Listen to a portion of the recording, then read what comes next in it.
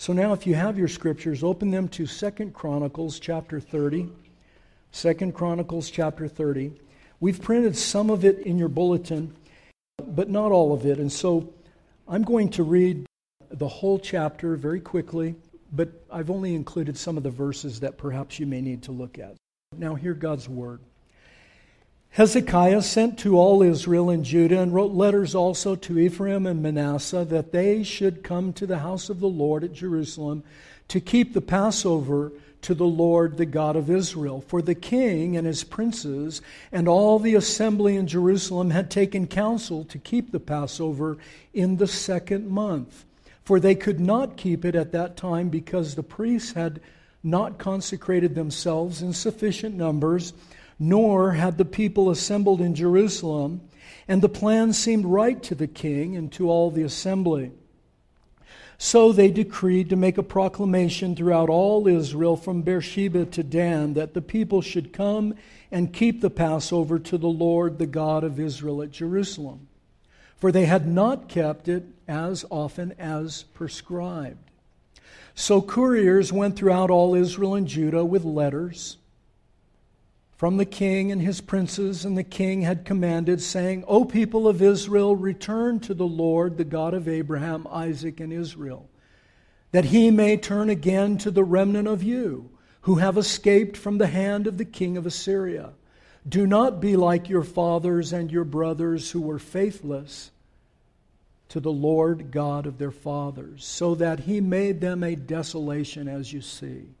Do not be stiff-necked to as your fathers were, but yield yourselves to the Lord and come to his sanctuary, which he has consecrated forever, and serve the Lord your God, that his fierce anger may turn away from you. For if you return to the Lord, your brothers and your children will find compassion with their captors and return to this land. For the Lord your God is gracious and merciful, and will not turn away his face from you, if you return to him. So the couriers went from city to city throughout the country of Ephraim and Manasseh as far as Zebulun, but they laughed them to scorn and mocked them. However, some of the men of Asher and Manasseh and Zebulun humbled themselves and came to Jerusalem, and the hand of God was also on Judah to give them one heart, to do what the king and the princes commanded by the word of the Lord. And many people came together in Jerusalem to keep the feast of unleavened bread in the 2nd month, a very great assembly. And they sent to work and removed the altars that were in Jerusalem, and all the altars for burning incense they took away, and they threw them into the brook Kidron. And they slaughtered the Passover lamb on the 14th day of the 2nd month. And the priests and the Levites were ashamed, so that they consecrated themselves and brought burnt offerings into the house of the Lord. They took their accustomed posts according to the law of Moses, the man of God. The priests threw the blood that they received from the hand of the Levites, for there were many in the assembly who had not consecrated themselves. Therefore the Levites had to slaughter the Passover lamb for everyone who was not clean, to consecrate it to the Lord. For a majority of the people, many of them from Ephraim and Manasseh, Issachar and Zebulun, had not cleansed themselves, yet they ate the Passover otherwise than as prescribed. For Hezekiah had prayed for them, saying, May the good Lord pardon everyone who sets his heart to seek the Lord, the God of his fathers, even though not according to the sanctuary rules of cleanliness. And the Lord heard Hezekiah and healed the people. This is God's word. I'm going to stop there because we'll read the final passage at the end. There is great power in unity. And you know this because many of you grew up looking at the cartoons of Peanuts and Charlie Brown. This is how you know of the power of unity. And that's because Linus was watching TV one day, and Lucy, his sister, the domineering sister, came in and demanded that he change the channel. And she walked up to him and she threatened him with her fist. And he says to her, "What makes you think you can come in here and demand that I change the channel? You just take over?" And she said, "These 5 fingers. Individually, they're nothing. But when I curl them together like this into a single unit, they form a weapon that's terrible to behold." And Linus said, "Which channel do you want?" Then he looks at his fingers and he says, "Why can't you guys get organized like that?" Yeah. There's great power in unity, and there's nothing more powerful than a church, a community. In the Old Testament, it was called an assembly, kahal. In the New Testament, it was called ecclesia. And in our language today, it is called church, ecclesia, kahal. The people of God gathered together around a unified purpose and vision, around a king, a Savior, who has come to unite them, to unite all kinds of people. And Michael Wilcock, in his wonderful commentary, I have it on my computer, and he said this. Listen to this amazing quote and pick out what Michael Wilcock is saying about this passage. Hezekiah seeks to unite North and South around the festival of Passover, or in our case, the Lord's table. That's what should unite us. More than any other, the Lord's table, the Passover, is appropriate for a new beginning for God's people. They were not ready, during this account that I just read, they weren't ready to celebrate the Passover on the appropriate date, which would have been the first month of the year, not in the second month.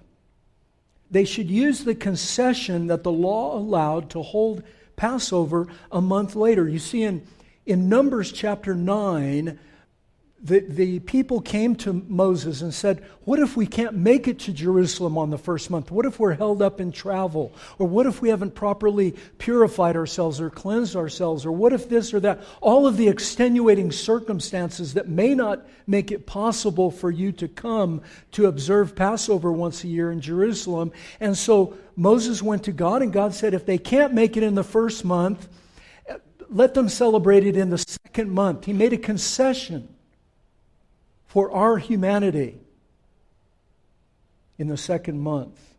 Wilcock goes on to say, this concession was designed for those who were ritually, who were ritually unclean. For example, through contact with a dead body or too far away from home. Very fitting. It was very fitting that Hezekiah invoked this exception for people that were unclean, who had turned away from God, who had completely abandoned Him, north completely, and the south they were starting to. The irregularities in the ceremony of verses 15 through 20, which incidentally the chronicler would have been unlikely to invent. He wouldn't have made this up, folks, about this. He was telling the truth because it was hard on the nation to hear this kind of thing. They were to be expected in such a novel situation. A restored temple, a reunited nation. Hezekiah, who acted as another Solomon, saw beyond the letter of the law, first month, 14th day of the first month, to the spirit of the law, second month. It's okay. We'll make allowances. And prayed for his people in terms of the great prayer of Solomon in the temple, at the dedication of the temple, which is recalled in this passage as well. The extra 7 days that they worship, which we'll read a little bit later, recall that original ceremony. There were representatives from all Israel for the first time since Solomon's reign. So, we're going to talk this morning about what it is. We're entering a new decade. Every Sunday we renew our covenant vows and our commitment to God, and He holds out His invitation to you and I every week, 1 in 7. Come to me, taste and see the Lord is good. Bring all your junk, bring your sin, bring your uncleanness, bring your unworthiness to the table, and God will make you worthy by faith, trusting in Him, what Jesus did for you and as you. And the same principle was there. Hezekiah was trying to reunify a nation that had flown apart after the death of Solomon and the ascension to the throne of his foolish son Rehoboam, who, through an act of foolishness, divided the kingdom. They had a civil war, and half of the people, more than half actually, went to the northern kingdoms, 10 of them. The northern tribes, 10 split away from the nation, and the 2 southern kingdoms of Judah and Benjamin remained. And the 10 kingdoms in the north immediately cast 2 great bulls of gold and began worshiping them. And from that day forward, all their kings for 200 years were nothing but evil. The southern kings in Judah, the Judaic kings, were faithful and did remain faithful and continued to try to provide temple worship and correct worship in Jerusalem in the temple. But the northern tribes had gone away. And 200 years later, after this event, it was about 721, I think, 715, excuse me. In 722, the Assyrians conquered Samaria and all the 10 tribes of the north, enslaved them, killed who they didn't enslave, and left just a very few remnant of the people to care for the land, the poorest of the poor. This is in the northern section of Israel. And so for years, 7 years later, Hezekiah in the south, God puts it in his heart to reunify the nation. This would be like the north and south of the Civil War getting back together. It was that difficult. These are people that for 200 years in the north had absolutely rejected God in every way possible. The northern 10 tribes had entered into had become such a vile and corrupt society that as archaeologists uncover evidence of the Assyrians and the northern Israel tribes and the Canaanite religions, they have discovered a society and a culture that make the Vikings pale in comparison. The Celtic brutalities pale in comparison. There almost never has been a society anywhere on the globe that was as barbaric and evil.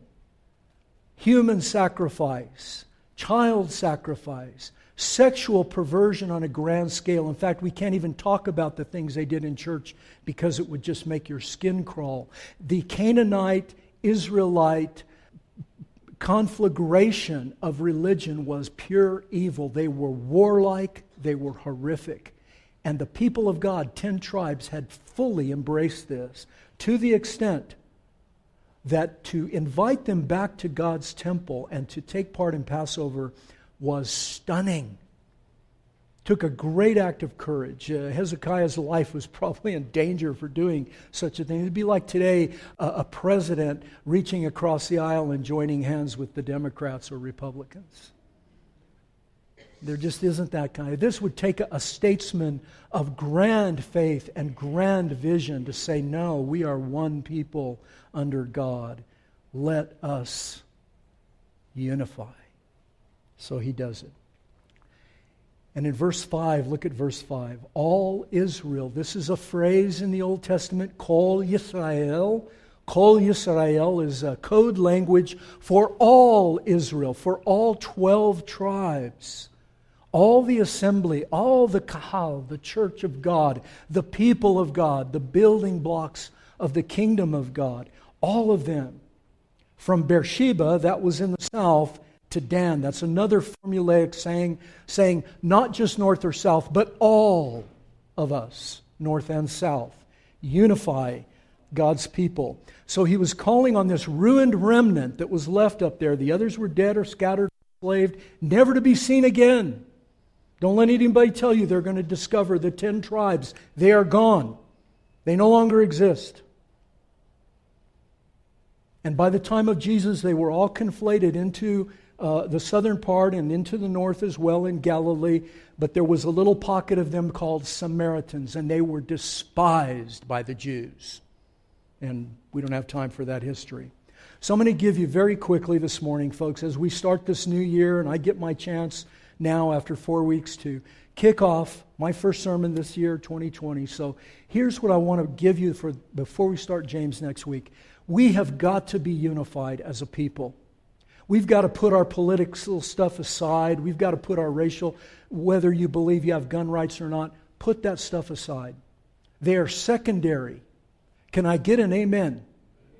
Every single one of those things is secondary and falls somewhere beneath the truth that Jesus Christ is Lord and the great King. And if you're going to claim Him as your Savior, He is going to claim you and say, everything you have belongs to me now. Everything. You find your entire identity with me. And folks, if it doesn't start with us in the church, then I fear for what's going to happen to this country and to the church in this country. So listen to me. I'm wiser and smarter and better educated than all of you. All right, you know I'm joking, but not really. No. All right, 7 things, real quick. How do we unify? How do we really follow Hezekiah's push to reunify the nation? 7 things. Verse 1 through 5. First of all, he was determined to unify not just his particular race or tribe or people or his political party. Put a label on it that you want. It doesn't matter. White, black, yellow, red, brown like me from the Middle East. Whatever it is. Put all that aside. No, we're going to reunite under the banner of a slain lamb. Passover. Reunite all the people, a ruined remnant in the north and a declining south. Ruined, that's utter sinfulness. And even though in the south they were drifting away, not only to idolatry, but to legalism and despising their northern brothers, even though they were blood relatives. You see, it's easy for us to separate and to find our tribal identities. Yes? It's easy. That's a no-brainer. You can have a list of 5 or 6 things of, I'm anti-abortion, I'm anti-gay, I'm anti-high taxes, I'm anti-Hillary Clinton, I'm anti-Donald Trump, I'm anti-Mitch McConnell, I'm pro-choice. You see what I'm doing? Pick it. Make your list. It's easy to do that. But let me tell you, you don't have to read your New Testament for very long before you find that is entirely loathsome and hateful to your Savior. He doesn't want His people dividing along those lines. He wants His people looking at the world and saying, I am that broken thing out there. And I'm going to call people, all kinds of people, to me. Whether they agree with me politically or whether they believe in guns. I've got more guns than any of you in this room. Because I inherited my grandfather's guns. And he was a maniac. God rest his soul. He had guns everywhere. When we were growing up as kids, he had guns everywhere. Every place you would go. I don't know how the 10 of us grandkids didn't kill ourselves or somebody else. Because you could go in the bathroom, there'd be a gun. A loaded gun. You could go in the closet, the bedroom, and open any drawer. There would be a gun. Because he wasn't going to let anybody. Anyway, enough of my grandfather. You'll start thinking bad about me. He was a great guy. I love him to death. But, wow. Guns were at the top of his cone of certainty. God wants us to look at all people and see in them ourselves, broken, needy, needing a Savior, not a political party. needing a Savior who then can inform you of ways to vote and things to believe in and things to fight for. But if you don't get converted to Jesus, you are going to make a mess of your life.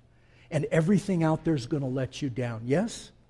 It's always going to fail you. He will never fail. And Hezekiah knew that. So he went into the most loathsome people. Hey, pretty much like Jesus, right? He went to the tax collectors and the prostitutes and the marginal to get them. And if you don't see yourself as part of that group, you need to come talk to me. Secondly, second thing, verses 2 to 4, Hezekiah brilliantly understood that we have to follow the spirit of the law, not the letter of the law, and that God had made provision for that. Look at verse 2 through 4.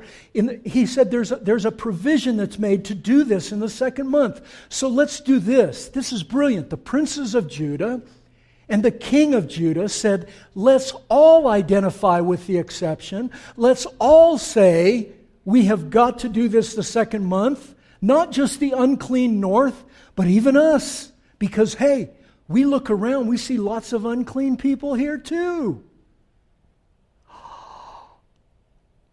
You know, I would tell you to look around, you'd see unclean people, but it would be embarrassing, right?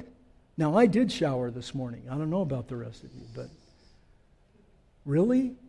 Would you want anyone to peel back the curtain and look down in the bottom of your heart? Honestly? Would you? Not me. I'm not letting anybody in there. Not even my beloved wife. She doesn't get to see there. Because I want her to continue to be my wife. Yes? Okay. Hezekiah says, and the princes of Judah, amazing. Let's identify with the worst. Let's go down with the least. Let's be them. And we'll all go on the second month, not just a few. He didn't even separate and say, well, those of you that can get here in time and can get cleansed and do all that, you have communion on Sunday, and for the rest of you, maybe we'll give you communion on Monday afternoon. We'll think about it. No. Everybody gets to come. Everybody partake. And the high, the mighty, the pharisaical, the legalists, the ones who were clean, we're going to wait on the ones who weren't. Now, what? Yeah, look, folks, what if we did that? What if we actually took that posture as a principle of life? Me, the strong one, the seminary educated, the perfect one, the one that gets to wear a robe every so often. What if he would wait for you poor weaklings and you unclean? Wouldn't that be something?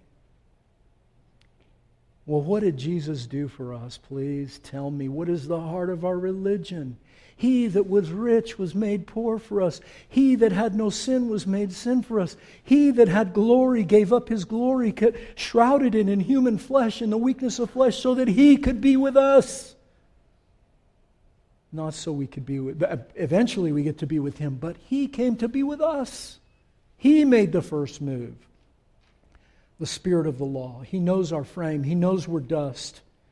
Fundamentalism always overemphasizes truth at the expense of unity. And liberalism always overemphasizes unity at the expense of truth. And Jesus would have neither one. He said no to the one and no to the other. He said no to the Pharisees and he said no to the Sadducees, who were the religious liberals of the day. And he said no to the Pharisees, who were the fundamentalists of the day. He said, you both need to believe in me, otherwise you're both lost. You cannot come to God by your good works, and you're not going to find self-realization and self-gratification by going your own way in sin. Both have their consequences. Both are deadly. Thirdly, the king calls them to the centrality of two things. It's phenomenal. Michael Wilcock pointed it out in the great quote I read you. He calls them to two things, word and sacrament. And thank God we're Presbyterians. Thank God it's magnificent that our faith, our little corner, and we're tiny compared to the rest of Christianity, but our little tiny corner of the world, we have pledged ourselves to the centrality of God's Word. That's why the beetle comes in with the Bible held up high, and we surround ourselves with God's table and with the Lord's Supper and baptism. Those are our sacraments. sacraments. The Word of God is central, and that's where we find our life orbiting, because both things point us to what? What is the Word? Who is the true Word of God? Jesus. What does the table, the sacrament, represent? Jesus. What does baptism represent? What is baptism a sign of? Jesus Christ. Wow. I love being a Presbyterian. You can't live by bread alone. You've got to live by the Word of God. It is central. And if that's true for Jesus, how much more for you and I? How much more do we need the sacrament than anyone else? How much more do we need the Bible than anyone else? Even our Savior lived by the Word of God and ate the Passover meal, not for His sins, but for us. Even Jesus was baptized, not for His sins, but when He stepped into the water of Jordan, He was getting in filthy water, identifying with those that needed cleansing. And He got in there with them, and He told John, let's fulfill righteousness. I will take on their sin. I will go into the filthy water, and I'll make that water clean. And so baptism is a beautiful sacrament cleansing us from sin, because Jesus went into the filthy water for us and as us. The Word of God and the sacraments are central to our life. Fourth, both north and south, they were called to repentance, faith, and obedience. Look at verses 6 through 9. This is the letter. Couriers were sent to Judah and all the people of Israel. Return to the Lord. Repent. Don't be faithless. Believe. Yield yourself. Follow Him. Those of you that come to the adult Sunday school, we've been for weeks now. We've been drawing that beautiful circle, a perfect circle up on the board of repentance, faith, and obedience, and the cross in the center. And that's our gospel renewal cycle. That's the way we live and move and have our being, is in Jesus. Our life is surrounded around Him, the cross of Christ and the person of Christ. And that cycle is running all the time, one of repentance and faith and obedience. All of life is repentance. Martin Luther said, Jesus said, follow me, trust me.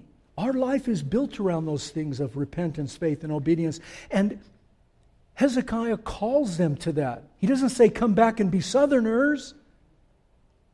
He doesn't say, come back and do it right on the first month. All of you, you haven't been doing it at all. You come do it the way we do. No. He says, come and join us in repentance. Join us in faith. And join us in a commitment of new obedience. The gospel renewal cycle that we teach in there, and I've been talking about for 17 years. I came a year later.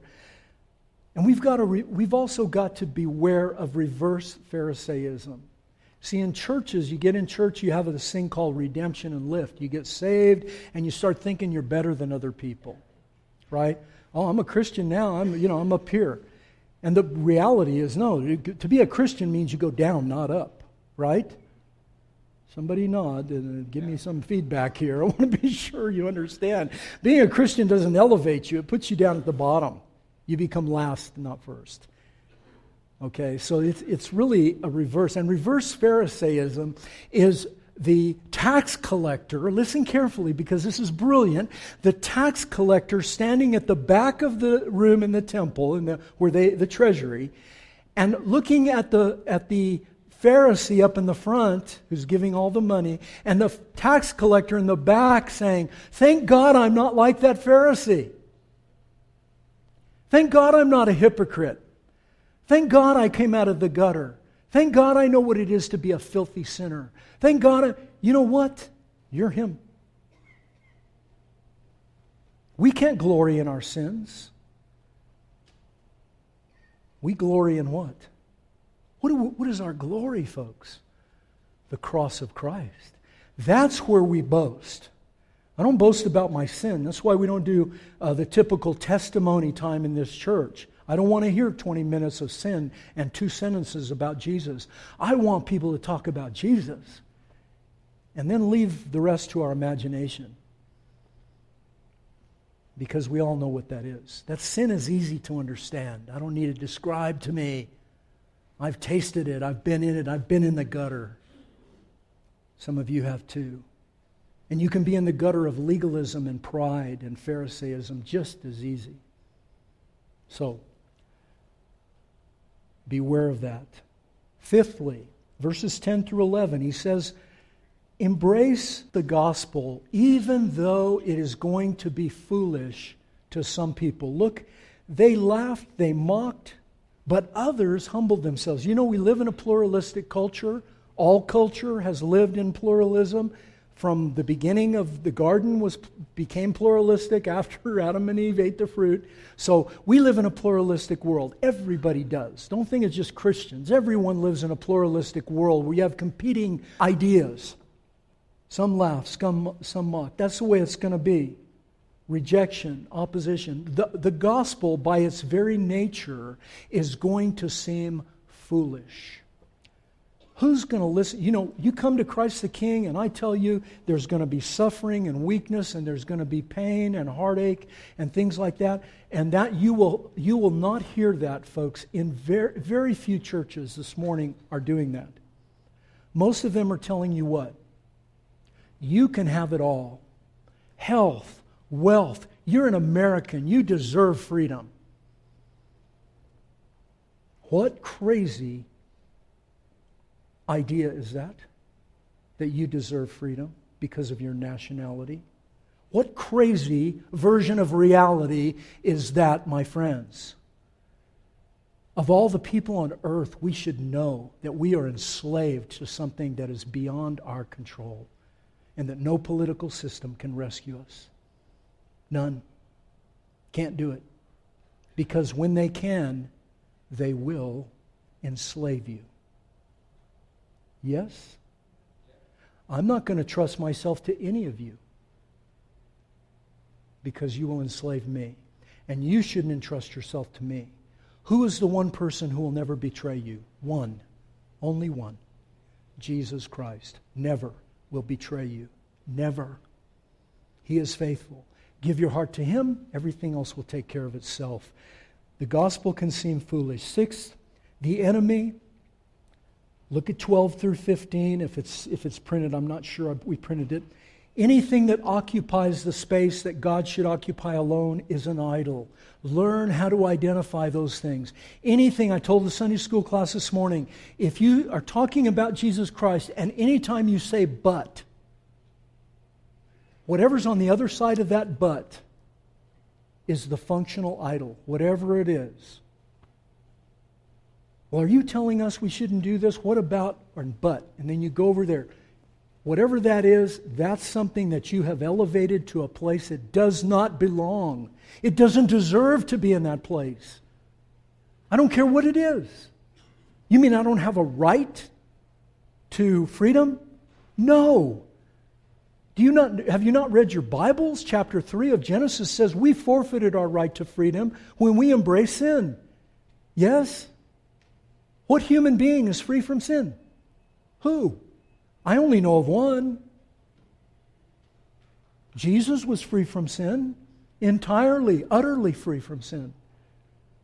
And He came and made Himself susceptible to the sin of mankind so it would come on, glom itself onto Him so that we could be free from sin.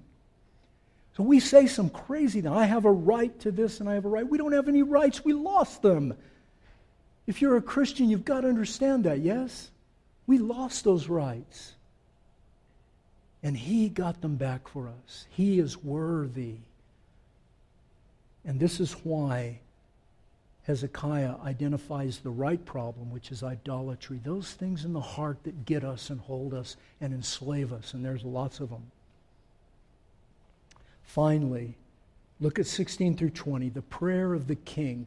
Hezekiah took his rightful place as the king, the one who was to do warfare for the people and on behalf of the people of God. And he stepped in, and when the people were getting sick and were suffering because of the fact that they were eating the Passover and they shouldn't, because they were unclean, that was right. And they were being afflicted with sickness and other things were happening. And so Hezekiah steps in and he said, we cannot compromise the holiness of God. The effect of eating the Passover in an unworthy manner is coming on them. So I will step in. I, as king of Israel, will step in. I will intercede and ask God to pardon their sin. And He does. The same way, folks, that every Sunday when we come to this holy table and we take the wine and we take the bread and dip it into that wine or drink the wine, whatever, and we take that in, we are saying somebody had to intercede somebody had to step in and fix that uncleanness. Hezekiah knew somebody had to do it, and he did it. And Jesus stepped in and did it for us. He cleansed us. The prayer of the king. You see, they recognized there was a failure to be ritually clean, and they didn't say, oh, it doesn't matter that you're ritually unclean. Never do you see that in the Bible. Oh, it doesn't matter. We'll just let it go. We'll just let it slide. I mean, after all, that's not how He compromises. Justice has got to be upheld, yes? Holiness, don't compromise that. What do you got to do? Somebody has got to come in and make amends, atone, step in the line of fire, take the bullet, push us out of the way of the oncoming train and take the blow. Someone had to do it, and Hezekiah understood that. That was his role. So he steps up and he prays. And God doesn't just say, ollie, ollie, oxen free, everybody's off. No. Remember where they were, what they were doing. Unleavened bread, Passover lamb. Somebody was going to die for that uncleanness. That little lamb was going to die, but that lamb only pointed to somebody else, your Savior and mine. And look at the result, 21 through 27. It's amazing. The result of this kind of unity, this kind of dedication, this kind of embrace of God in all of His holiness and His truth. They kept the feast, 7 days, great gladness. They praised the Lord with singing. They were out of their minds. There were no Presbyterians there at all. They wouldn't have been allowed to get in there because they would have been too quiet. These people were singing and praising and jumping and dancing. They were exuberant with their joy, and they were enjoying it so much, they said, we're going to do it another 7 days. So they extended the feast another 7 days, and Hezekiah says, I will give 1,000 bulls and I will give 7,000 sheep so that everybody can celebrate. We can sacrifice all over again and have more meals together. And the princes of Judah stepped up and said, that's not enough. We will give 1,000 bulls and 10,000 sheep. And so then you have this exuberant joy coupled with unbelievable, lavish generosity, reflected in their giving and their loving and their celebration. Unity and joy. Unity and joy. And do you know, folks, I'm going to stop now because I've gone over a few minutes, but listen, go home today and start in the end of chapter 13 of John and read to the end of chapter 17. It's just a few pages. It's the final discourse, the farewell discourse of Jesus. I preached on it years ago. The farewell discourse of Jesus. Every one of these things you will see in those chapters. John was not writing his gospel out of his mind. He was thinking about these very things, my friends. He talks about, Jesus tells them, don't be afraid. I go to prepare a place for you, that your joy may be full, that you'll have a place of exuberant joy. I'm going to pray for your unity so that you can be one, even as I am one with my Father. I want you to love each other just the way I've loved you. And if you love me, hey, you're my disciples. Do you see it? Do you see how He has recapitulated that great event of Hezekiah and made it real for you and for me? And we get to do it every Sunday. when we celebrate Passover. Every time we bring some blessed little child. Should have heard this little girl express her faith, Lucy, to us last week. And amazing that a young child like that can embrace and love Jesus Christ the way she does. I pray she never knows a day in her life that is not true of her. Amen? That isn't true. Who is worthy? Only He is worthy. He died for you. Will you trust Him? Will you give Him everything? I hope you start this decade with faith in Jesus Christ. Let's pray. Father, we thank you so much for your kindness and your mercy that endures forever. Who's like you in heaven above and on the earth beneath? There's no God but you, who loved us so perfectly, so well. It's hard to even believe that you have done such things for us, but you have. And we do love you, and we ask that now as we come to your table that you would feed us in our hearts by faith, nourish us with the body and blood of our Savior. Help us, save us, and have mercy on us according to your grace. Amen.